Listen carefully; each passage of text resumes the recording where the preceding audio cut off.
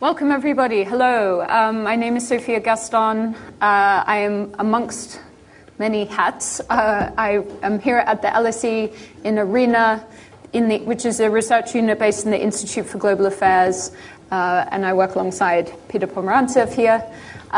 We are here as part of a series of events which the LSE is putting on called the Shape the World series, which are being held in the run-up to the LSE Festival, which is next March. It's free to attend, open to all. There will be a full program online from January, so please look out for that. So we are here because we have three wonderful speakers, all of whom have written some really, really fabulous books, and I'm going to hold them all up, and they are all, I'm not going to hold them all up at once, but they will all be for sale as well afterwards with signings and so on, so please go and buy these fabulous books. So the first we have is, this is not propaganda, this is Peter Pomerantsev's new book. We also have Democracy Hacked, How Technology is Destabilising Global Politics, from Martin over here, and also Zed from Joanna, which is a sort of dystopian look into a near technocracy future. So what is incredible about all of these books is they cut to some of the biggest, most pressing issues of our time. So three fabulous speakers, let me introduce them. So we have, to my immediate left, Peter Pomerantsev, my colleague here at ARENA. He's a senior fellow at the Institute for Global Affairs here at the LSE, also an author, TV producer, and media expert.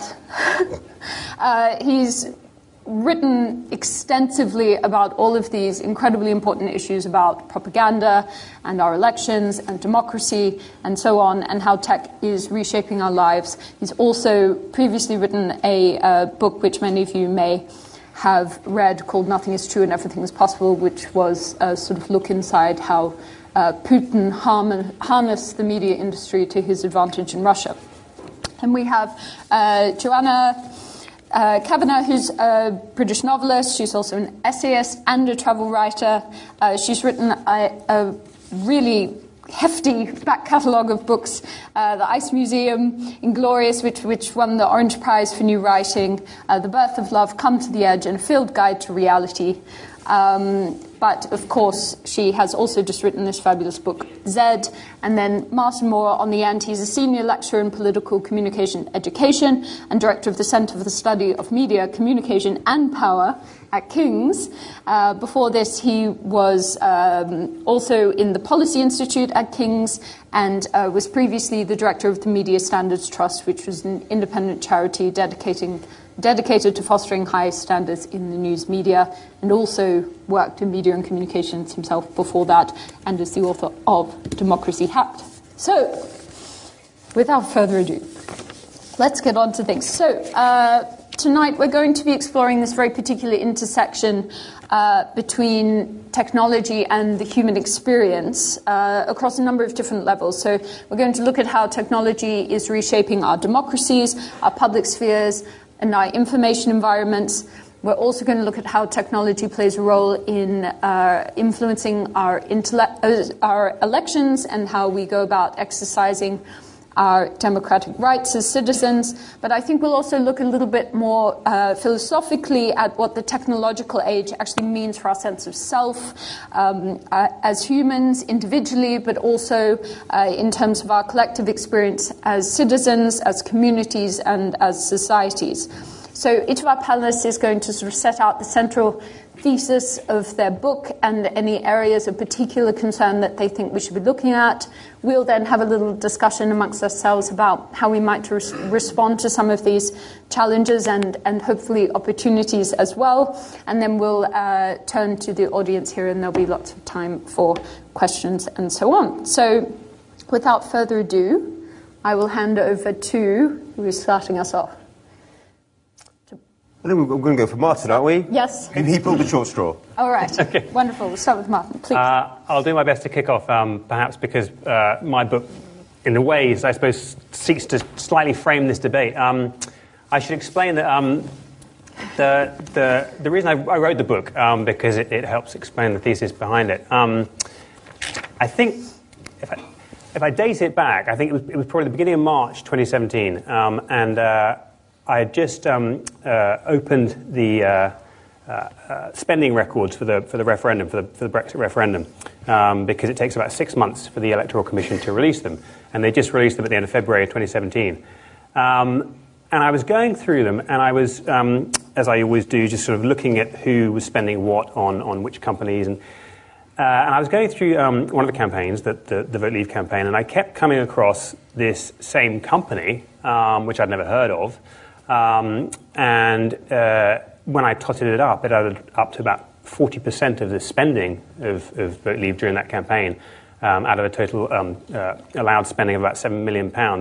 And I started trying to dig into who they were and what it had been spent on, and I could find out almost nothing about this company. I mean, literally nothing. They had a kind of a front page of a website and nothing behind it, and there was almost nothing else on the web. They had a Twitter account that never tweeted. It was one of those sort of really bizarre, almost like a shell, and the company was Aggregate IQ, based in the west coast of Canada.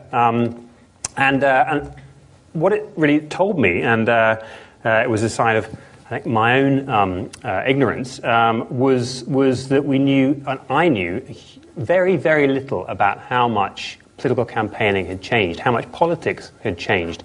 And I became increasingly aware as I sort of looked across the world, not just in the Brexit referendum. I started to look at what was happening in elections in the Philippines, in India, in Brazil, in the US, of course, in 2016, and seeing really, really similar patterns, both in terms of the unpredictability of them, the volatility of them, the way in which campaigns had shifted so massively from focus on sort of traditional legacy media to digital media.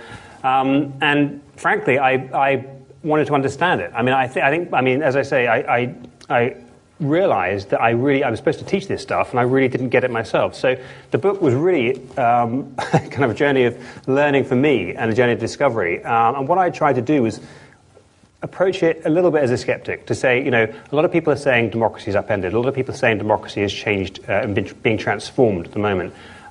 Is it? And if so, who's doing this transformation? Who's taking advantage of these digital tools? How are they distorting our democracy? How are they changing our democracy?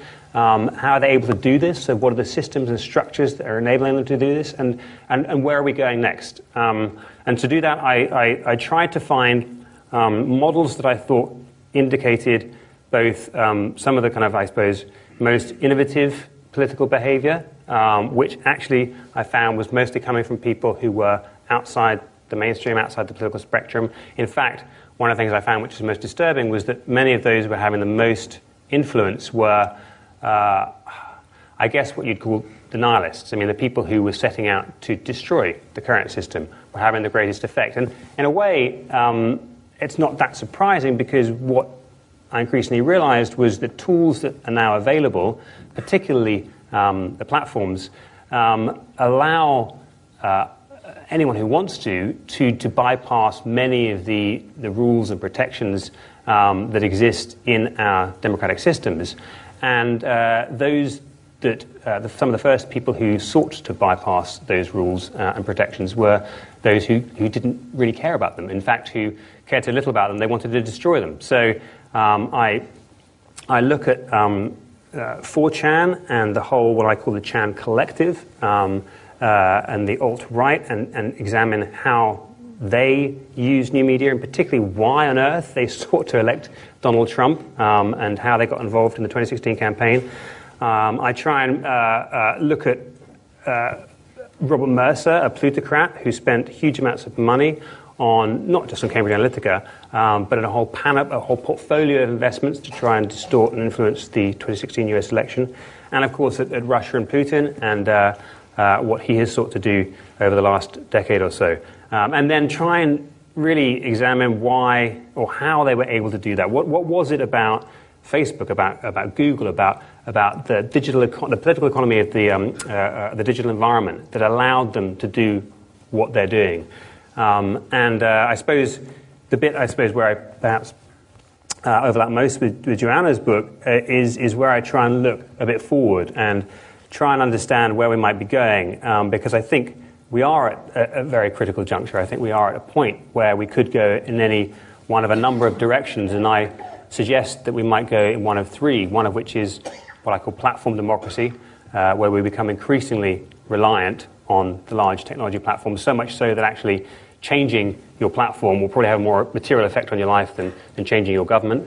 What I call surveillance democracy, which is, of course, being pioneered by China, but we shouldn't think that this is only happening in China. In fact, you look at many other countries and the degree to which they are, their governments are investing in some of these technological surveillance techniques in Singapore and India and elsewhere. And then what I call democracy rehacked, which is trying to rethink a kind of third way for where we might go in a more kind of optimistic direction if we try and change democracy for the better. Brilliant, thank you. Joanna, do you want to pick up? I've just literally scrubbed out my last paragraph. Oh, sorry. Yeah, that's good. I was thinking a lot about this kind of question about being human in an age of AI, and this is obviously what we're here to discuss. And I'm going to make a few remarks about that. I'm not going to follow the example of a bank robber from Hamburg. Did you hear about this guy, Michael Joannek, who was recently jailed in Hamburg at a court? And he was asked to make a few remarks, and he then spoke for 20 hours, at which point the judge possibly belatedly asked him to stop. But while he was speaking on this very long monologue, he made one salient point, which you might think isn't a brilliant ratio in 20 hours, but I thought I would take this point. He said really that he was a bank robber because he couldn't really stop being a bank robber. He tried lots of times. People had told him it was a not great idea to be such a bank robber, and he kept trying to stop, but he just couldn't because his nature was to be a bank robber. And I thought, well, actually that's a bit like being a human in the age of AI, that the entire sort of perfectible, algorithmic, mathematical system sort of wants you to stop being as human, as sort of imperfectible and flawed and human as you are, but we can't. We just can't do it. So there's a kind of really interesting tension, not equating humanity with bank robbers in general, but just this kind of tension between what we're being told would be advisable and what actually happens, what is intrinsic to us. And so I was really interested in that, and that's kind of what I was writing about in this novel that I have written, which intersects a lot with what Martin and Peter are writing. Really this kind of thing that, well, really our reality is dystopian fiction anyway. I mean, that's kind of what we're in anyway. But I wanted to write a just slightly exaggerated look at our massive crisis, this big tension that's going on between this friendly AI, this sort of ostensibly benign system around us. We see in China, and we may discuss more, how this system can be pushed into total control, total coercion. Your social credit, your score is reduced if you spread lies about the government, with the government deciding the definition of a lie. That's the ultimate kind of dystopian endpoint that we have available at the moment of this massive tech. But in our own society, where we have ostensibly a lot more freedom, there's an incredibly strange tension between being a human and having free will and desire, and being unknowable to yourself and to others, and being mysterious and moving in the world, and having this kind of system that wants to treat you like a proposition in an algorithm, like a sort of integer, like a mathematical entity, because we're not really very mathematical. And we're not binary, we're not 0 or 1, we're more like qubits, if we have to be a scientific metaphor. We're more like strange, intangible things that succumb often to decoherence. That's much more what we're like. So I thought that was really interesting. And there's one point when Martin was talking about this idea of that we're at a crux point. I agree, I think we are. There's a story by Jorge Luis Borges, who's an Argentine writer, and it's called The Garden of Forking Paths. It's kind of the story of the most unreadable novel in history. I know there are lots of candidates, but this is potentially where the idea is if you're truly free, you're in this garden, there are lots and lots of forking paths, and every single time there's a fork in the path, in theory you can take any fork for all time in perpetuity. And the novel becomes unreadable because Borges's imaginary character in this imaginary novel takes all the parts. And so 1 minute he's dead, 1 minute he's alive. It's chaos. So obviously in society we have this tension. We have to not do that. We can't exist in all times. We can't have all options. We make a kind of compact. But we want to feel that we choose, that we have some kind of free will, some self-determination. And I think this kind of algorithmic reality morphs around us and moves us in ways that are to do with who's paid for our attention, who's paid for our vote, who's paid for our purchase. And that's a big question, again, of what the reality wants from us, who's deciding, and can we have free will if this reality is morphing? And so I think that question about freedom and free will is really important. And that question about, are we mathematical? Well, no, so then what happens? And when I was writing this novel, I thought Z, actually, in the end, that's why it's called Neville, Z would indicate the things that you can't predict, the things that you can't control. In humans, the unknowable aspects of humans. And so this would be a category indicating uncertainty, and in the end everything would succumb to this because the algorithms would predict Z. If they're predicting things all the time, the more Z there is, the more they predict it, and so the thing would become chaos. A last thing, I was at a conference the other day, it was an Orwell conference. It seems really interesting in terms of do novels matter? Probably not in the ultimate scheme of things, but Orwell was celebrating posthumously the 70th anniversary of 1984. And you might say it's very eerie and strange that novel, which so utterly depicts the dangers of a coercive reality, is celebrating that anniversary as we kind of exist in this strange hinterland. But at this conference, Carol Cadwallader was talking, and she made an interesting point. She said, I thought truth mattered. She exposed the story you're talking about aggregate IQ. I thought truth mattered, but actually it didn't. And this was the terrible revelation that she endured. Vincent O'Toole also said something. He said, reality still exists. And I thought that was a really good point. I wrote it on my hand because I'd run out of paper and then it faded, so I don't know what that means. But I thought to insist on our counter-reality and our right to define reality against the reality that we're being given and coerced into accepting, I think that's quite an important thing to do as an individual.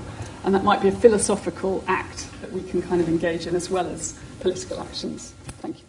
Brilliant. Thank you, Peter. One of my favourite characters in Joanna's novel is this sort of Mark Zuckerberg-like character, who's he's designed these ideal algorithms, and he's trying to get it to find him the ideal date, and it never works because that's Z, and that's wonderful. It's a book that kind of defines a new way of thinking about what is the human, because the human then becomes the difference between us and the algorithm. That which can't be measured by the algorithm or predicted by it, that is where our idea of the human is expressed. And kind of my book is a little bit about that, but while Joanna's gone forward, I go backwards. So my book is partly a family memoir, and it actually starts with the story of my father being arrested by the KGB on a beach in Odessa in 1976. And I tell his story not because I want to do a sort of self-indulgent book about my parents, but because I use their story as a way, as kind of a shorthand to summarize, the battles of the 20th century for what one could rather blandly call a democratic information space. And my parents were arrested for freedom of expression issues, essentially. They were handing out to their friends copies of Nabokov. I mean, there are some literary critics who agree that's a heinous crime, but I mean, that's what they were hauled up for. And they'd spend their nights trying to listen to shortwave radio, trying to get through the fog of Soviet jammers just to hear the BBC World Service in Russian. So much, they were essentially risking their lives for the right to say what they wanted, the right to receive information, for a plural media, and a kind of a free idea of the self. My dad was also a writer, and he wrote in this very kind of impressionistic, non-Soviet prose that celebrated the individual, which is, it wasn't just in the Soviet Union where this was, a way of describing the free individual. Think about jazz or rock and roll. All these are kind of, ways of marrying self-expression and emancipation as a way to stand up to the powerful. And in the book, I contrast those kind of formula that we had for defining a democratic information space to today's world, where it's all been turned upside down. Take something as seemingly simple as freedom of expression. in the book, I go to the Philippines, for example, and I cover the stories of these kind of regimes that don't crush dissent by censoring, by sending around the secret police, but by sending in sort of online mobs and cyber militias to destroy the reputation or seed doubt in any critical voices. But, there's nothing illegal in that. They're not doing, when they go into death threats, that's probably like stepping into incitement to violence. But most of the time it's just like, people online, or what looks like people online saying, hey, you're fake news. And it's very hard to prove the connections between these online mobs and the government. Attribution is very, very hard online. And whenever kind of critical voices say, hold on, this is the government attacking us, the government spokespeople go, well, no, it's freedom of expression. This is what you Democrats always fought for. These are concerned citizens, expressing themselves online. It takes a long time to kind of like prove that actually these aren't citizens. These are sort of like troll farms. But by that time, the damage is done. And, in some way, the regime spokespeople are right. In sort of Article 19 of the Human Rights Declaration, which is the declaration in support of freedom of expression, there's nothing in there about disinformation or bots or trolls. It's just, the right to say what you want. And disinformation and lying is part of that. When you mentioned the Russia issue, when an affiliate organization to the Russian troll farm started to have its content taken down by Facebook, they kind of said, but hold on, what about our freedom of expression? And they're right in a way. There is absolutely nothing in our philosophical and legal thinking about freedom of expression which says that these kind of campaigns are illegal. So that's a massive challenge. So you have freedom of expression being kind of hacked against the forces that have always fought for democracy. And even something as basic as pluralism, which was always meant to be a guarantee of some sort of democratic debate, has tipped over into hyperpolarization. I think there's something deeply specific to the way the internet is designed in that it creates massive fragmentation. It incentivizes not a debate, but kind of behavior that tends towards the extreme. There's been quite a few studies that show that now. So we have this paradox where pluralism, which is meant to be a good, has tipped into hyperpolarization where debate breaks down. And it's very telling when someone, an actor like Russia, wages its campaign in the US, it's always trying to sharpen this polarization even further. And maybe even more kind of, in a more kind of like, insidious way, the idea of the free self has been undermined. So if my father would, indulge in this impressionistic writing that was sort of censored by the KGB for not being Soviet enough, nowadays, any of us can be a great modernist writer on Facebook. It's sort of saying, go and express yourself. And even in Russia, even in countries where there is certain degrees of censorship, you can say a lot more than you could during 20th century. And then, as you all noted, all your self-expression is transmuted into data. It's sold to political propagandists who can target you in ever more niche ways. So it's a terrible paradox. The more you express yourself, the more vulnerable you are, the less power you have, which is a complete reversal of kind of the things my parents fought for. And I think that we're also, it's 2019, it's the 30-year anniversary of 1989. The ideas that were celebrated and the values that were celebrated in 1989. So that's the sort of the territory my book traverses, but it has a happy ending that we can get to later. Okay, brilliant. Thank you. So before we turn to solutions, I just want to interrogate a couple of the sort of points that we've touched upon. This point around technological surveillance, so this sort of surveillance state and so on, we've been through a period where actually citizens were much more comfortable with sharing their data with corporations than they were with governments. Do you see that balance starting to be redressed at all? Where do you think this is going to go? Ouch. We're 3 years into the techlash, and I think many people who previously were not concerned about or not outwardly concerned about the way their data was being collected and used are now much more concerned about it. I think understandably so. The problem, I think, it comes to what Peter was saying, is this we have this horrendous dilemma, which is the extent to which the cure could potentially be worse than the disease. I mean, in the sense that now that we have these behemoths that are collecting everything about us all the time, mostly for the purposes of advertising, although it's been taken on by the propagandists and the political parties and the campaigners. And we want to reduce and control that.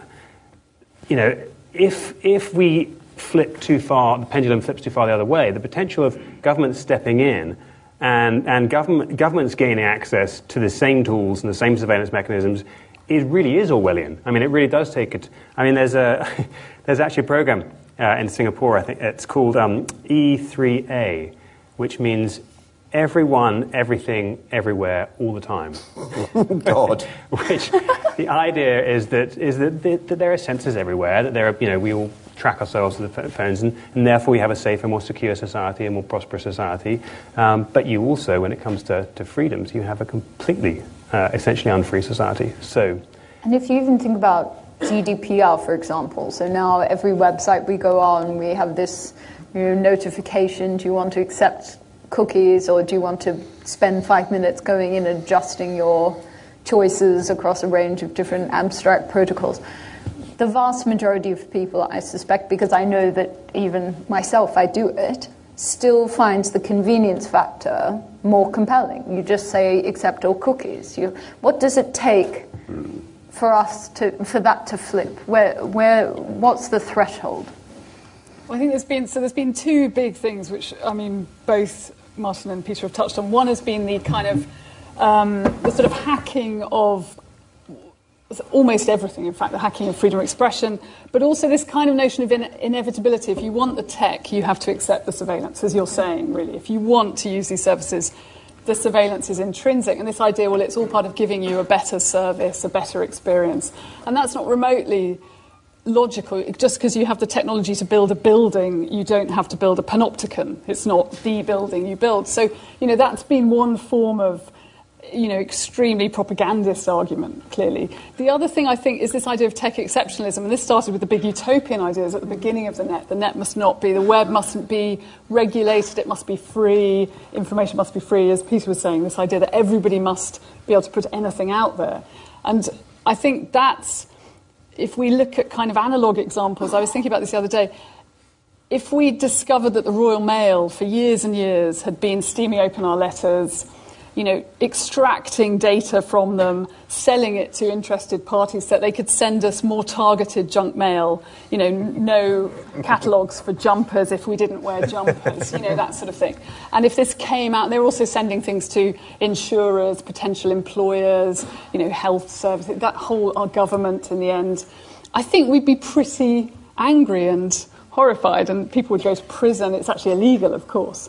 So this kind of, that level of argument has really permeated the debate and made us almost, less furious, I think, than we should be. But sorry. Oh, I was just going to ask you, how much there was this kind of backlash towards Facebook with the whole Cambridge Analytica stuff, and there was all this sort of delete your account and all these hashtags trending, and there seemed to be some sort of exodus, but how do you think it was in the end quite shallow?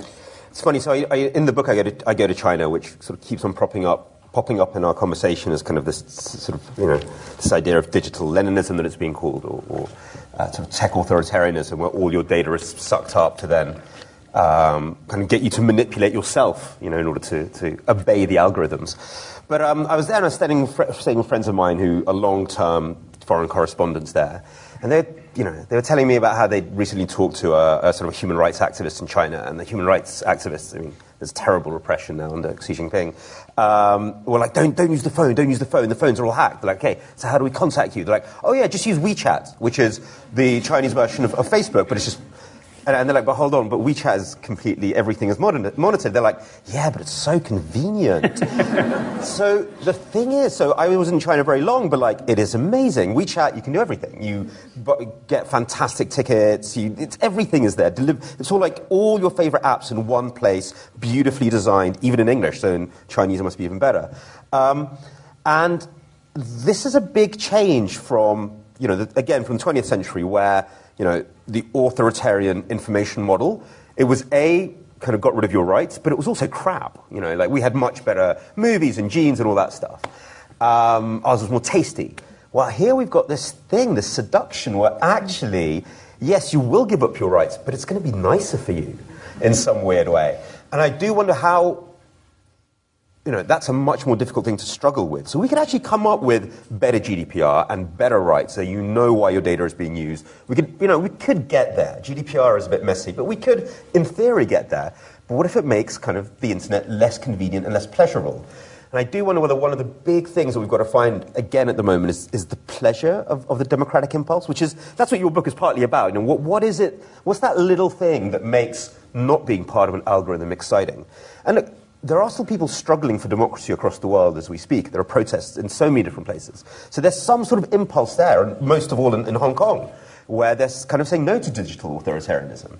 But we have to find it, because I don't think it's quite embedded purely in the language of rights that we have from the 20th century. And it's also not just pleasure, but need. I mean, I was struck last week by the news that Google's buying Fitbit, particularly because I was reading your book, and it was making me think of the Beatle Band, which is the band that everyone wears. Now, I know the Fitbit isn't a Beatle Band yet, but, I mean, Google is trying to catch up with Apple, whose watch is already measuring our health and keeping track of our heart rates, etc., and linked up to insurance companies, such that now in many companies in the States, if you want health insurance, then you're obligated to wear an Apple iWatch or presumably now a Fitbit, and that has implications for your if you don't stay fit enough and you don't have the right diet, then that has implications for how you for your premiums and whether you're allowed to stay on the healthcare plan. So, I mean, the integration of these services with other more public services and more, and similarly in India with Aadhaar, this remarkable system. Does everyone know Aadhaar? I don't. So every Indian, 1.2 billion of them, I think that's pretty much all Indians, from the age of 5, I think, or maybe it's from birth now, from the age of 5, is given a 12-digit number, and it's coordinated with an iris scan and fingerprints. So they each have an individual biometric identity. And government services are now not available if you don't provide your Aadhaar number. For quite a while, it was being connected to all the commercial services too. So you couldn't get Amazon deliveries unless you provided your Aadhaar number. You couldn't get so essentially, and it was done again. This was done originally, at least, for the purpose of trying to give a lot of people who didn't have access to banking, who didn't have access to welfare schemes, access to those schemes because they were outside the system.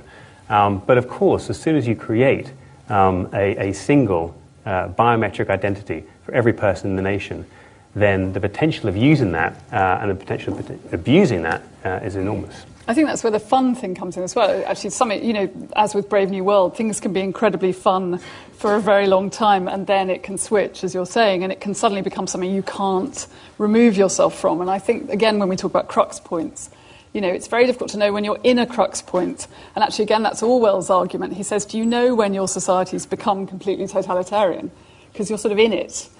Are you aware? Are you even permitted to have that awareness by the society? And that's not to equate our society with Orwell's in that respect. That would be too sort of evident and crass in a way. But that sort of sense, that when does the fun become compulsory? We all have to have fun every day in this way, whether we like it or not, because otherwise we don't have readings, we can't be verified users, we can't have access to other things like bank accounts, mortgages, and that becomes something that appears to be voluntary but sort of isn't anymore because we want a decent quality of life. Well, actually, some of the most vocal critics I saw to the purchasing of Fitbit were actually women speaking out. Obviously, there's a sort of consciousness about a lot of countries where there's sort of this dual problem of democratic backsliding and fertility decline, where boosting women's fertility has actually become sort of an area of national policy making, and you have these, apps and so on monitoring women's menstrual cycles, and there is a concern about that starting to become an area that government can monitor and interfere in. Or your employer, you're going for a job interview, your employer knows whether you're fertile or not. As a woman, that's a huge issue within the workplace, whether you're being discriminated against on the basis you might have a baby. So that becomes something, the employer knows whether this is possible. Do you think, there are, if you read a lot of conversations about this sort of point that we're at with AI and these sort of terrifying dystopian visions of what could happen, and there is a sense that there are some sort of parallels with some of the conversations that were taking place, even around sequencing the DNA and genome editing and IVF and so on. And always with those conversations, society and humans progressed and they decided what they did and didn't want to harness within an ethical dimension. And I'm always struck that there was always this very strong sort of religious voice in play there, sort of cautioning against many of those sorts of advances and imposing this kind of ethical framework. Is there just an absence of an ethical framework around our AI debate? Is that playing a role in how things are progressing? I don't want to take away from ethics necessarily, but if you look at something like, which my focus, which is journalism and news and political information, there's an absence of understanding of norms. So we talk endlessly about the kind of democratic deficit in news, but then when you say to someone, so how much news does someone need, or what's sufficient news and what should be provided, and how many reporters should we have reporting from local courts and local councils and whatever else, suddenly you realise there's a vacuum. No one suggested anything. No one said this is the minimum we need, because we took it for granted for so long in the 20th century, because there was a model that worked. An economic model that worked, and that model is now broken. And so it's a question of can we invent those, or can we come up with those? Can we define those? And if we do, who does that? Yeah. I think we're also hoping at the moment, the kind of sense is that, because the tech utopians were so friendly and fun, and they had, they wore hooded tops and they put beer on their computers, and, we've seen The Social Network and it was all great fun again. And, and we're sort of, I think the strategy has been to sort of perceive them as they wanted to be perceived, which was as fundamentally good people who wouldn't demolish things, even though, they had a kind of strategy as well that in order to progress you have to break things, you have to sort of move fast and break things, that sort of Zuckerberg kind of phrase. But I think, as we see now with the rise of governments and political movements in the West, which are far from in line with the ethics that we might hope would be part of this, if you allocate that kind of power, you already have, the apparatus for extremely invidious, oppressive government. So then we're hoping that someone doesn't come in who wants to use it in the way that, China's evidently using it. So I think that's... And if you think of something like Alabama, where you've got a near-total ban on abortion, and you think, what sort of... if you have this surveillance tech available, how's that going to be applied to doctors who are violating that for humanitarian, compassionate grounds, medical grounds? These are really evident questions already, I think. But in your book, your answer seems to be that it's going offline. Kind of in your book, it's like there's the online, which becomes, it's a dystopian novel, which becomes completely, totalitarian, tech totalitarian, and the only way out seems to be just to kind of run for the woods. Well, actually, I thought that the proposition and opposition are the same. I was thinking that because I kept talking to the kind of off-the-record people, the sort of, the people who'd, they'd worked on building kind of, like the Snowden model. You've been absolutely in the system. And then what you know about the system is so horrifying that you polarize your view, but you still have that you have to have that level of tech expertise, in a sense, to resist at the level that he resisted. And I thought the resistance as such would be, yes, some people might recede altogether, but others actually, it's that question of, it's almost the same people are going to propose and oppose, because it's now at this esoteric level, and we've all been kind of kept out of it deliberately. There's this constant mantra, you don't understand. You can't possibly understand, it's too complex. And at one level, that's deliberate attempt to kind of remove us all from the debate. But at another level, there is this kind of incredible tech nutter kind of aspect to it that I think, means that that's required. The sort of, I had hackers all over my book, and, so I thought that was something that might, of course that's what's happened already. Yeah, so you have kind of people disrupting the whole thing and subverting it the whole time. Chris Wylie, you have Chris Wylie, who Shoshana Zuboff says Chris Wylie is the prodigal son of surveillance capitalism, because he was completely immersed in it. He created the Cambridge Analytica tech whole programme, but then he was appalled by what happened as a result. And I think those figures are really interesting. They're part of our contemporary ambivalence. I think they're very powerful, I think. I was struck by what, you were quoting Caro, but I do wonder whether, if we turn to elections and the role of digital campaigning and how you can have free and fair elections in the digital age, I do wonder whether what we're seeing is the absence of truth, or whether it is more the absence of shame. They've come, haven't they? They've happened at the same time. I mean, they've come together, haven't they? This was very much one of the big themes of my first book. We saw that kind of emerge in Russia. The Soviets still went through this kind of simulacrum of respectability, of factual language. I think in this book I had this sort of incident when Reagan, I think it's 87 or something, has a bilateral with Gorbachev. And he tells him off for a very famous kind of Soviet disinformation campaign that alleged that the CIA had created AIDS as a weapon. And Reagan sort of brought this up with Gorbachev, saying this is scandalous, this is actually a danger to health campaigns all across the world. And Gorbachev acted outraged, like, how dare you say that the great, objective, scientific USSR would tell a lie. So they still impersonated the language of factuality. And in my book, I think about this a lot. Like, what's changed between that and Putin, who just doesn't care if he's caught lying. He's fine with it. He shrugs. If anything, it's an expression of power. But there's no kind of ritual of trying to imitate factuality among the whole of the kind of Kremlin elites. And obviously, you have the parallel situation with the American president. And I think that is very sort of tied to the logic of the Cold War, which was two Enlightenment ideologies fighting out over who had the better version of the truth. They were both using evidence to prove that their future was better. So they're both, part of that paradigm. And what's happened since then is kind of all versions of a rational future have sort of crumbled for a whole plethora of reasons.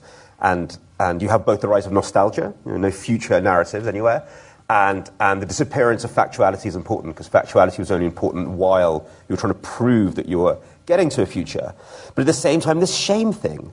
So I think that might be part of it. There's also something that's happening with shame. I can't quite put my own finger on it, but I was talking to an American journalist, Ezra Klein, who I thought put it very well. It's like, as we pushed ourselves forward on social media, as we merged more and more and more, shame fell away. Shame meant having a hinterland, somewhere back behind you that was hidden that you could be covering up. So the more we kind of emerged and became completely mediatized, that hinterland escaped. And there's nothing to be ashamed of. Like this great paradox with Trump. Even if Putin does have a PP tape, Trump would be fine with that. Yeah, okay.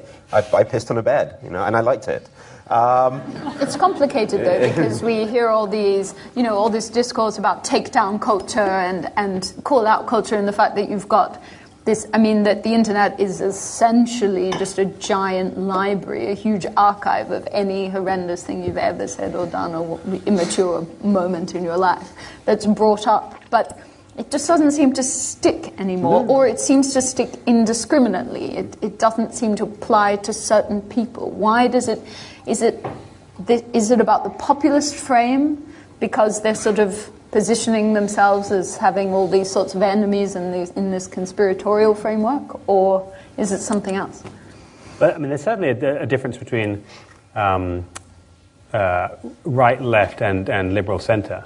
I think when you looked at the Canadian election, and one of the main narratives of the Canadian election was the Trudeau photographs, the unearthing of the Trudeau photographs of him blacking up when he was smaller, and that caused. He didn't lose the election. He got a minority government, but it was shameful, and he apologised, and he tried to reassert his progressive credentials. But as Peter says, I don't think either further on the right or further on the left, I don't think you'd have had the same reaction. I think you'd have had a very different, a much more, either you play the man, not the ball, so you say who's making these accusations and why are they making them and what motivations have they got, or you do the shamelessness and move on. So I think it's peculiar to particular politics and time and politicians. And I suppose some of that is also our changing moral codes. I mean, we're constantly in this position where it seems, 5 years ago, 10 years ago, if a politician had come out with this scandal, they would have absolutely resigned tomorrow. There's this sense that everything's become very nebulous. But also, that's part of their appeal, I'd say, someone like Trump. And Putin, and Duterte in the Philippines, and many more. They're essentially carnivalesque figures. I mean, they are there to do the outrageous. It's part of, they use outrageous language, also the obsession with kind of jokes about private parts, all the taboo things, and that's kind of the linguistic and sort of moral equivalent of their rebellion against the political order. So in a way, the more outrageous and the less morals they have becomes that's part of their greater appeal, I'd say. There's a huge pleasure in sticking the big finger up to the facts. Facts kind of oppressive, and they reflect the glum reality that we're all going to die. So there's something very liberating about that. And the appeal of the troll is very important. So it's not that they've lost shame. It's actually that's probably part of the appeal. Is that they're kind of basking in this kind of carnival of immorality, I suppose. And that's sorry, Karen. Well, no, it was just that that's the thing that. So from studying 4chan, which is a pretty unpleasant thing to do, and funny. 8chan. I mean, no, I didn't say that. But you know what I mean. Well, no, but it's that dark humour. Very, very, very dark. But the thing that trying to search for some sort of ideological thread or consistency, which is very difficult because particularly not least because they endlessly trying to undermine any sense of cohesion or consistency. But the one thread that comes throughout two threads is this freedom of speech fundamentalism, and saying it's better if you can say something which is offensive and outrageous, and the other is the hypocrisy of liberals. So those are the two things which are consistent threads. Otherwise, it's chaos and mayhem. But so to Peter's thing, I think it is a lot of that, a lot of nodding to that particular audience and to that particular proclivity to say this is being transgressive, this is sticking two fingers up to them.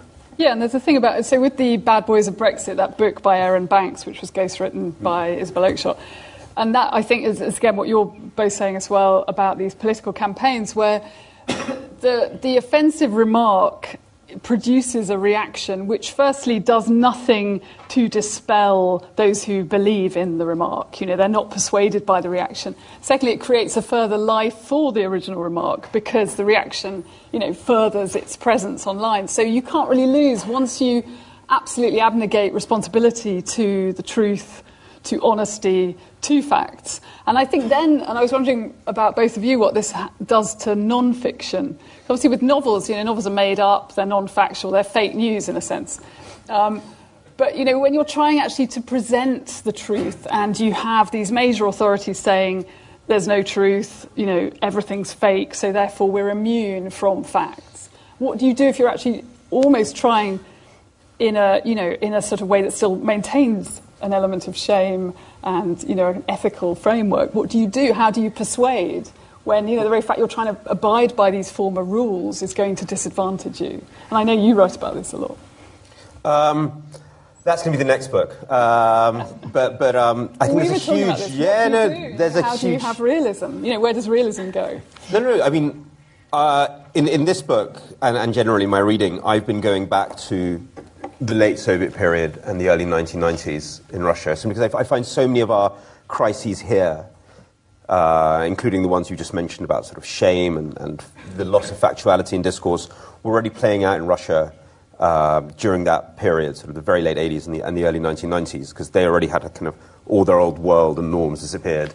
And the new ones that were meant to emerge collapse as well with sort of disastrous reforms. And we've just been in Ukraine doing focus groups where you have a sort of then a kind of dystopic future if that's where they were then and where they are now, where we could be going. Well, I personally find Ukraine quite inspirational, but we can get into that a little bit later. But this question of realism, how do you describe reality when the ground has kind of disappeared, when consensus on reality has disappeared, but also at the same time where every kind of speech is now part of propaganda. This idea that even sort of the diary, the stuff you say on social media, which is a very personal form, again, the idea of a hinterland, A, it's now out there, and B, it's now then used against you to propagandize and to manipulate you. How can you talk about anything anymore without it immediately being sort of a part of some sort of language or speech that's already been manipulated somehow? And that's what they were, that's what sort of a lot of conceptual artists especially were battling with in the late Soviet Union. What do you do? How do you find yourself in a world where the regime has occupied every type of language? And one of the ways they did it was kind of, they're also looking for the self. How does the late Soviet person find themselves? And they do it kind of by colliding different realities. So Kabakov and all these great kind of Moscow conceptual artists of that period, they'll kind of like take, they're doing essentially, I suppose you could call it collage, but they're taking different types of Soviet discourse and colliding it and placing it at strange places. And reality and the self was meant to emerge in the gaps. And that's what I try to do in my book as well. It's a pastiche of styles, very much on purpose. I do memoir, then I do political analysis, then I do a bit of academic stuff, then I do a bit of travelogue. And the idea is by colliding the different genres, reality will kind of emerge in the cracks. But I don't know, that's kind of a desperate tactic. Desperate times. Yeah. Turning a little bit to solutions, and then we'll go out to the audience.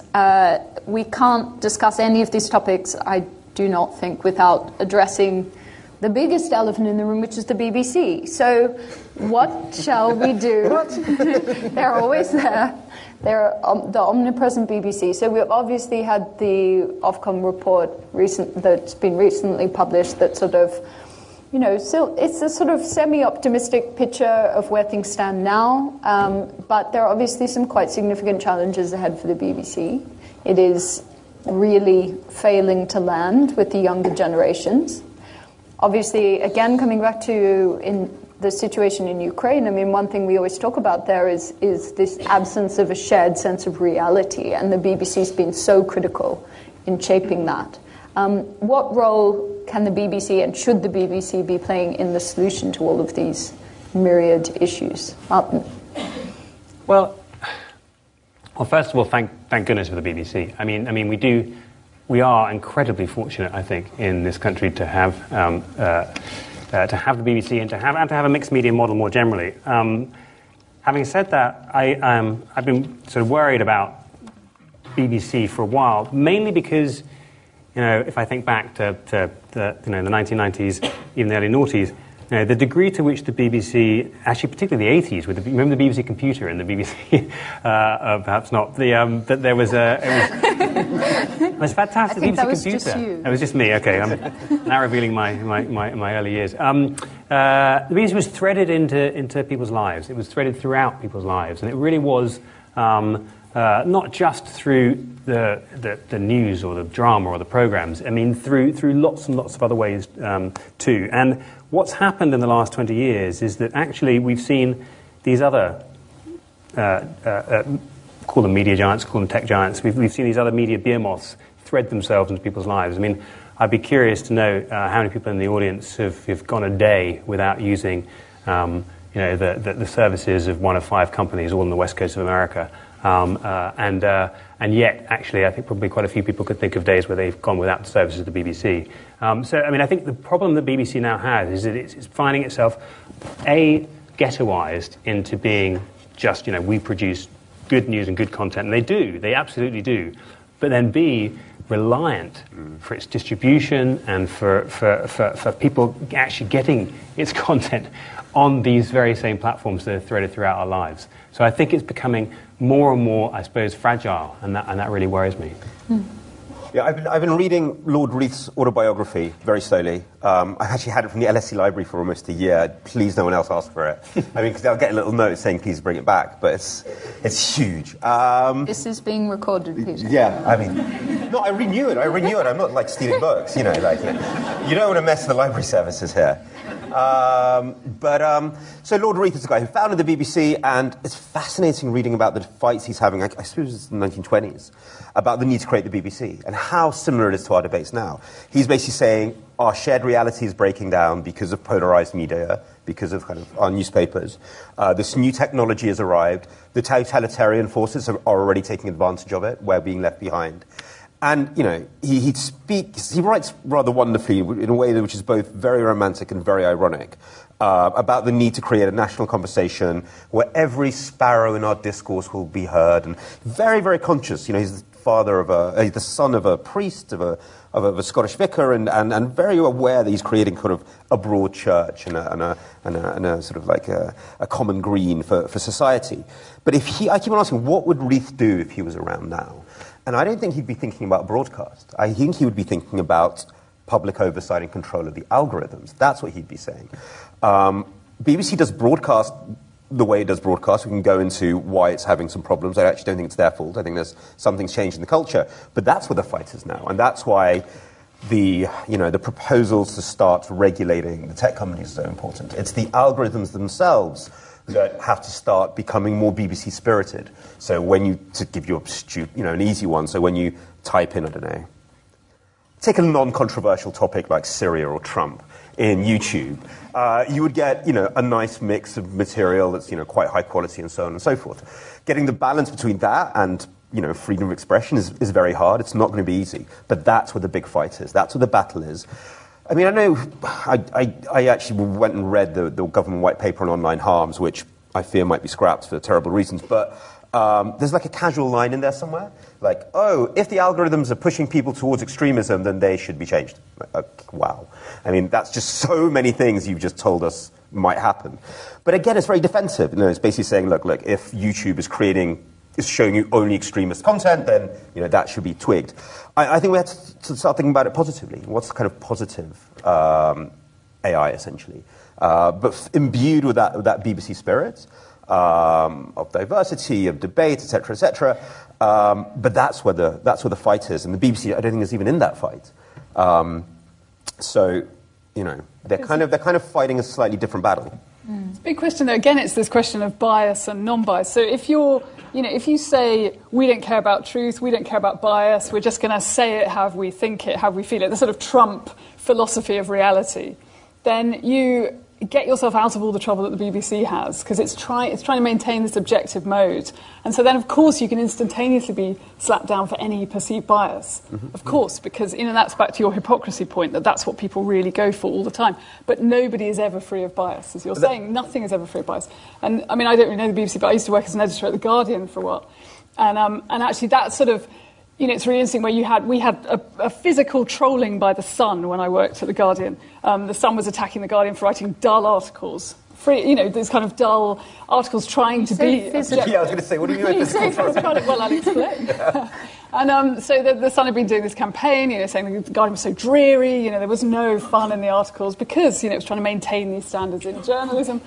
And so they sent round, an open-topped bus of Sun lovelies, I suppose their phrase would be, to The Guardian to cheer the journalists up as they sat, typing out their dreary articles. And, inevitably there was a big commotion and, some people in The Guardian offices on Farringdon Road, when it was, went to the windows to see what was going on. And I remember, more senior people rushing around saying, get away from the windows, obviously. I did, the sort of journalists kind of hanging out of the windows, observing this. But, that was the kind of fault line was, if you're, this notion, that's dreary and uninteresting, but of course it's incredibly important and actually not dreary at all, depending on your vantage point. And that's, again, the problem with the web debate, as we've been discussing. If the main thing is to be attention-catching, ostensibly sort of instantaneously, shamelessly apparent, that has nothing to do with... Debate, standards in journalism, truth... But, it's a completely different thing. So these older, kind of notions of journalism instantaneously look adrift in this environment, I think. We did a study. I'm going to shamelessly start plugging our little research initiative now, after having plugged my book. We did a study at Arena working with Corriere della Sera, tracking how they write about migration. And thinking, are there ways to write about migration, which is a really polarizing issue in Italy, that didn't just look at likes and shares, but looks at, are the articles enhancing trust? Are they enhancing a better quality discussion? And so on and so forth. And we found kind of wonky metrics, you might think about that. But the guys at Corriere were really honest, look, we are wedded to the ad tech system. The ad tech system sort of rewards likes and shares. if Salvini, who's kind of the Trump of Italy, tells a massive clang or says something outrageous, purposefully outrageous, often racist, that gets lots of likes and shares. The whole kind of economy and the ad tech economy rewards a Trump-like personality, which has nothing to do with the values that you're talking about. So we've now kind of hardwired this kind of self-scandalizing discourse. Which means two things. Either we go inside and rip up the way the internet has been designed and say no, likes and shares aren't going to be the main measure of your ad revenue, or we massively support media that isn't looking for that isn't just looking for likes and shares. But it has to be en masse. Again, decision. Talk about crux moments, and I think that's what has to happen. But I think part of the problem that you've mentioned that word ad tech, which always sets me off because, I mean, my increasing view has become that ad tech is like the rotten core at the heart of the digital information economy. That actually, the ad tech model is so diabolical that one has to almost restructure it from source. And the problem we have now is that actually much of the debate is around, well, can we maybe, I don't know, take skim some off the ad tech, and then we can use it to fund news, we can use it to fund other things, which of course would consolidate the whole model that has been the cause of so much of our problems in the first place. But I don't underestimate how difficult, now that we have hardwired it into the whole net, how difficult it is to take apart that system, which is so damaging. But what would happen if there was a law that was passed? I mean, this is a hypothetical question. A law that was passed saying it was no longer permissible to profit from the sale of personal information, data, as it's called. I mean, I wonder, could this would be, of course, the way to end that entire economy. And so if that was outlawed, it was literally outlawed. Again, to quote Zubov, actually, she says, like the slave trade was just stopped. And so many vested interests in the slave trade, so many people, making a fortune, but evidently, completely, morally, absolutely unacceptable. So you get to a point, not to equate the two again, but to use an example from legislation from history. You sort of think, what would happen? What would we all think? To go back to the BBC, it does always seem that so many of the problems it's facing trying to move into the 21st century really just mirroring the issues of governance in advanced liberal democracy anyway in increasingly diverse societies. So we've got time for some questions. So we're going to go to the audience now. I believe we have three mics. So we've got one up the top, two down here. We'll take a couple at a time. If you can please just wait for the microphone before you start speaking, introduce yourself and any relevant affiliation, and please try and keep them brief and question-oriented. Brilliant. Okay, so we'll kick off. We'll take one from each sphere. So we've got someone here in the checked shirt and down in the blue shirt here. And the front row here with your hand up here. So we'll go 1, 2, 3. Hi. Hi, I'm Izzy. I'm a student here at LSE. Going back to kind of the tech being used in things like advertising, political advertising, insurance, it seems that they're not making those things work fundamentally differently, but essentially making them more effective. So, for example, like insurance, health insurance is always asked, your age, your gender, etc., things that they then create a risk profile on. It's just now the data is better. So is it that the tech is actually highlighting something that's fundamentally wrong with the way those things work, rather than the tech being bad? Or if it really is the tech, what's the relevant difference between how it's working now and how it was before? Interesting. Okay. Donald Davidson. In Russia, isn't the online world a very good thing? Because this means that today's distance can reach out to millions of ordinary Russians. And because it's interesting to note, in China, of course, they've got the internet under control. But interestingly enough, in Putin's Russia, it's the online world is free for Navalny, etc., to reach out to millions of ordinary Russians. So it's a very good thing. Brilliant. And right here. Hi, Connor Clark. The conversation seemed to start off in the vein of a certain skepticism about institutions playing a big role in combating this problem. So we're all a bit scared of the Ministry of Truth scenario. But then the conversation towards the end is shifting more towards making algorithms epistemically virtuous, passing legislation against ad tech. And you don't have to deceive to manipulate. So I'm wondering how each of the panel envisions the balance between the power question and maybe unjust exercise of power versus fixing the problem. Okay, brilliant. So we've got three really quite diverse questions there about, is tech itself the problem, or is it just highlighting failings and in existing services and so on? Let's start with this one. Martin. So yes, it's a really good question, and it's a question that I think there are aspects of it where it's a question of scale, it's a question of speed, it's a question of process. If we take something like ad tech, I think one of the issues with there's a few issues that I think are different about ad tech. One of which is that it is so big. I think it takes its scale to a degree that we've never ever seen before. So it is unprecedented in that sense. I mean, 2.7 billion active users on Facebook. Google has 7 services with over 1 billion users, and integrated to their systems for that proportion of the population, which is enormous. But because it's at such a scale. And it is so complex, and the ad tech world is so complex. I've met, I think, about half a dozen people who actually get how it works. I mean, it is, and in that sense, so opaque, partly because of its complexity. It's essentially almost anarchic. So whereas in the past you would be, you could pretty much define where you were going to advertise and how you think about the types of places that you like to. As we've learned over the last couple of years, huge numbers of advertisers have no idea where their ads are serving, and in fact happen to be funding extremism, funding sites that they would never agree with, funding hyper-partisan news, all this sort of stuff. So it's essentially an anarchic system.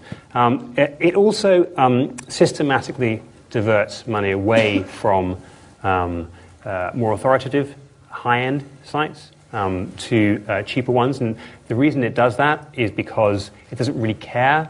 Whereas in the past, the media was important for a number of things, including the association of your brand with the media. The way ad tech works is the advertiser just wants to get to you. If they can get to you cheaper when you go to that blog rather than when you were on the Times or the Guardian or the Telegraph website, then Google will wait till you get to that site rather than the first site. So and you can choose to do that. You can minimize cost per click, and you just send people. You just get to the person via another route. And then the third thing is that, which is again comes back to this kind of question of tracking, and Shoshana Zuboff, is that it is incredibly reliant on constant and ever more intrusive tracking. The way the sell to the advertiser is, we can reach this person, and by this person we mean literally this person, anytime, any place, anywhere, on any device. And that relies on them, and that includes now increasingly offline as well, because they want to be able to attribute whether your sale in the shop down the road came from the ad that was served to you on your mobile.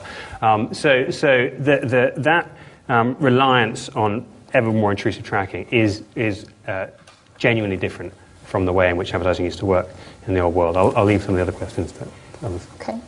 Russia, is tech a net positive? So yeah, I'm going to try to do one of these slalom from one question to another if I can. The Russia issue is very, very interesting. So you're quite right. The Kremlin didn't pay much attention to the internet for a long time. I think they were working off they didn't really understand it, firstly, and secondly, they may have been working off the assumption of let the liberals say whatever they like online, it's not real power. And then you have the huge pro-ness movement, which people have now forgotten, but was massive in 2011, 2012, that Putin must have seen as a very disturbing kind of disruption, which was really like the liberal online space pouring out onto the streets. And it's very interesting if you look at sort of the Russian, this was more the blogosphere then, at that period. It's incredibly coherent. There's high, what computer scientists call capillarity. People are talking to each other. They're having this very intense discussion between liberals and nationalists. And the Kremlin does several things to fight this situation, only part of which are kind of old-school censorship. They're already starting to do it in 2010, actually. There's a great report by Citizen Lab saying, Citizen Lab are sort of probably the premier sort of research unit that looks at the development of sort of manipulation online. And they're sort of saying we're seeing something new in the Russian internet, not an attempt to constrict the space, but to flood it. Yeah, that's probably when the first troll farms are being experimented with. And they say this might be the future of censorship, and it's a different form of censorship. But they've done a bunch of stuff, really, to tame the space and make it less good, I suppose. They have introduced regulation and legislation around extremist speech, where basically the government decides whatever they think is extremist on any given day. There aren't that many arrests, but there's kind of symbolic arrests, and they can be for tiny things like sharing an article about Ukraine. And there'll be a symbolic arrest, again, just to intimidate people and give them the sense that they could get in trouble. Secondly, they've started storing vast amounts of data, which makes sort of Snowden look like sort of child's play. So, all your data is now accessible by the security services. And then those are kind of the technical and regulatory things, and then there's the troll farms, there's the flooding of the zone with so much disinformation that people can't tell the truth from the not truth anymore, to sort of erode trust and to fracture and to polarize. So if in 2010 you have this sort of one ball of Russian political speech on the internet, now it's fractured into a myriad mini conversations. So it's a different form of censorship. Is it worse or better than the Soviet system? I mean, probably better. There is more freedom, but it's different. In a way, it's more resilient and adaptable. I always compare sort of this new generation of sort of autocrats to Terminator 2 compared to Terminator 1. So the Soviets were like Terminator 1, like very stiff. You'll watch the Terminator movies, I assume. And then Terminator 2 is constantly transforming and liquid. And then weirdly that might make them more resilient because they can keep on adapting. So that's the Russia thing, and they're slaloming into the regulation bit. I think we can still recover the principles of 1989 and freedom of expression in this new environment. I think we live in a new form of censorship where we don't understand how the information environment around us is being shaped. Yeah? We don't understand if we're in Russia or here actually, if something is a genuine person online or a campaign organized by Putin or Dominic Cummings. Not that I'm equating the two. Cummings is much more evil. But we don't understand why algorithms show us one thing and not another. We don't understand which of our data is being used. So if we go from that point, giving the individual, the citizen, the right to understand how the information around them is being shaped, then I think we're still within a freedom of expression logic. It's the freedom to receive information, where we haven't slid into kind of like trying to control things from the top. And I think that'll be okay. I think we can move from that logic. Always come back to the rights of the person online. I think then we'll be safe. But you're quite right. I think we did start right saying, okay, is the remedy going to be worse than the disease? And that is something we have to be very, very careful of. Joanna, with whom should power lie? Well, and that's exactly the question. So even if we decided to have the virtuous algorithm, the algorithm, and there are these arguments, the sort of Sunstein-Thaler arguments about, the good nudge, the societally beneficial nudge. But still, who is the person who decides what's good, what's best for everyone? If I say to you, there's this massive house with loads of rooms, but you're only allowed in one room, and you're only allowed in another room, and you're only allowed in that room, and I've decided who gets to go in which room. I've taken quite a lot of power. I say it's for your own good and for the good of everyone here. That you stick to the room you're given. That's a massive decision that I make. So I think the question, as Peter's saying, of who makes that decision and how apparent is it? How apparent is their motive for the decision? Who are they accountable to when they take that power? And I think in terms of it's a very interesting question about efficiency and effectivity, and I think so.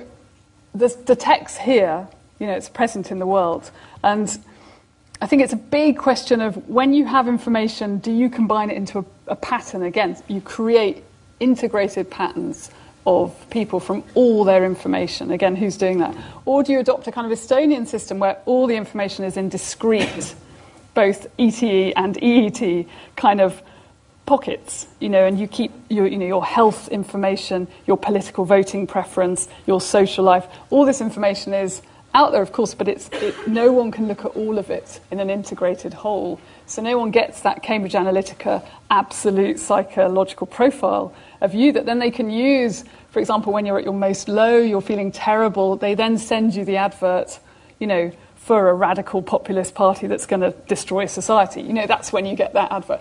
That kind of really, really directed and really quite, as we've seen, powerful form of manoeuvre, I think, online. So I think those are really interesting, important questions. But isn't the first step, before we get to the, who holds the power, because we can think of many ways of constructing that, is opening up the black box? Because the first thing, at the moment we don't know, the moment Google has the power, we have no idea how they're doing it. So when Donald Trump sort of says, as he is already saying, that the 2020 election is going to be rigged because Google pushes liberal news up and conservative down, we don't know. It sounds mad, but we don't know. So as long as that is in the dark, then we can't, as a society, we're just going to lose that minimal trust you need for democracy to happen. And actually, in that kind of darkness, you start to look for strongmen to guide you through this murky world that you can't understand. I mean, we're like Taliban on Prospero's Island, sort of like surrounded by these information ghouls and weird sprites, not understanding who's behind them. So, well, let's start with that. Let's break open the black box. Then you're quite right. The next thing is then how do we create public oversight of algorithms that we all feel we're invested in. And there's lots of ideas around that already. Heidi Tworek, who's a brilliant academic at the University of British Columbia, has written up a whole kind of, idea for sort of public social media councils. I mean, we can think for a long time about how we get to that level of trust. What is that body that does then actually sort of does more of the overseeing? But let's just start with breaking it open. Let's just start with the transparency, which is a non-partisan thing. We can all agree with that. Even our ideological enemies at King's College can agree with that. And once we have that, then we can start moving towards a discussion of how do we create, oversight systems that we're happy with. Here's where I jump in with the institutional divide. Because I'm yes, but. I mean, I spent 10 years running an NGO which is promoting transparency, and absolutely, of course, transparency is important. But it's too often it's seen as kind of an end point. It's not seen as a kind of as a way in which to start to move towards something. And it's also, I think, often too easy to talk about transparency. I mean, if we think about political advertising. So transparency gets you to a certain place. We've now got the Facebook political ad archive. But if a campaign, as Brad Pascalis was doing in 2016, is putting out 50 to 100,000 ads a day, and that's not just one campaign. If you've got multiple campaigns doing that, then the issue of it's not an issue of transparency. An issue is opacity by complexity. You have a completely different problem you have to deal with. And equally, as we've learned with even the Facebook ad archive, you can see the ad. But if you can't see who's paying for it, or if you go and look for it and it's a shell company, again, it's just you dig and you keep getting to points where you just don't know. The ad archive is just pants, basically. And that's the problem. I know you can try to use it. Oh, yeah, sorry. We're going to press pause for 1 second because we are rapidly running out of time, and I just want to take a handful more questions. So we'll go here in this back row. Yep. And yes, right down the back as well, at the bottom here. And then 1 minute responses. All right, please. I'm really good at those. Oh yeah. Hi, my name is Alexis. I'm a student here also at LSE. So my question is that our economic system is based on the assumption that a rational, informed consumer knows best, and our political system is also rests on the assumption that a rational, informed voter always knows best. But if we don't even know which facts we can believe, and if we don't, or if there are algorithms that can predict us so well that they can find exactly the right moment to seduce us and to convince us, do those two assumptions, can those ever hold again? Exactly. Brilliant. Okay, and down the back. Hi, my name is Jessica Underwood. I'm actually an American. I've been living in the UK for 10 years now, and I am trying to get off Facebook, but find it very difficult because it's the thing that connects me to my brother in Colorado, my best friend in Oklahoma, my mother when she's traveling to Portland.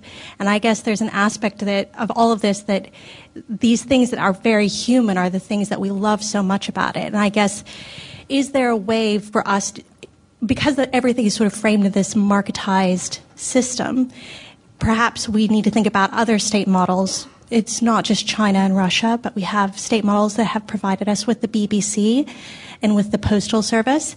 And should we be looking to the state to help us with some of these problems? Brilliant. Okay, so political education, which was already in dire straits, let's be honest, before the digital age. How do we navigate informed consent in the digital age? And also, what role should the state be playing? So we've literally got a handful of minutes left, so let's just go 1 minute responses, wrapping up to either or both. Martin, we'll start with you. 1 minute responses. Both fantastic questions. I essentially agree with you. I think there are certain founding myths of democracy, and we always kind of knew they were myths, but actually they're kind of being found out, and I think that's really frightening. And actually, we haven't talked about this. I mean, I love both these books, but I mean, Peter's book has some. I mean, I know it ends more optimistically, but I was kind of. Some of the chapters really threw me. I mean, in terms of the degree of epistemic crisis that we're in, there's an amazing one on the Donbass and the degree to which information has become the point of action, I think you say, rather than the action itself. And yes, I completely agree. I think we're being incredibly uninventive. I think there's huge numbers of things. I mean, Peter's talked about the BBC in the 1920s, which was a remarkable intervention in the market at that time. And I don't see people talking about similar with similar ambition about the types of civic interventions. I mean, why we've just assumed that we're going to rely for our public sphere on these enormous tech giants. Why? Why do we assume that? Why do we think that they're going to? Of course, there's going to be lots and lots of problems and lots of flaws with the way in which that democracy works if we rely on them and their commercial models for our public sphere. Thank you, Joanna. Yeah, I mean, exactly. I mean, that's exactly the dilemma that we don't know ourselves entirely. You know, we're always susceptible to these impulses that we can't entirely fathom, but we have to, in some way, in order to commit ourselves and engage in society, believe that we have some kind of volition and some sort of comprehension and some process by which we can direct ourselves. And if we lose that, and I think if you were going to create a regime to make people give up, you would effectively do this. You'd say, you never know yourself, you can't exercise any free will in the world. You do that, and then people just sort of think, well, there's no point even attempting. So it's so important, it's such an important debate, and I think to frame the debate is vital to encourage the debate.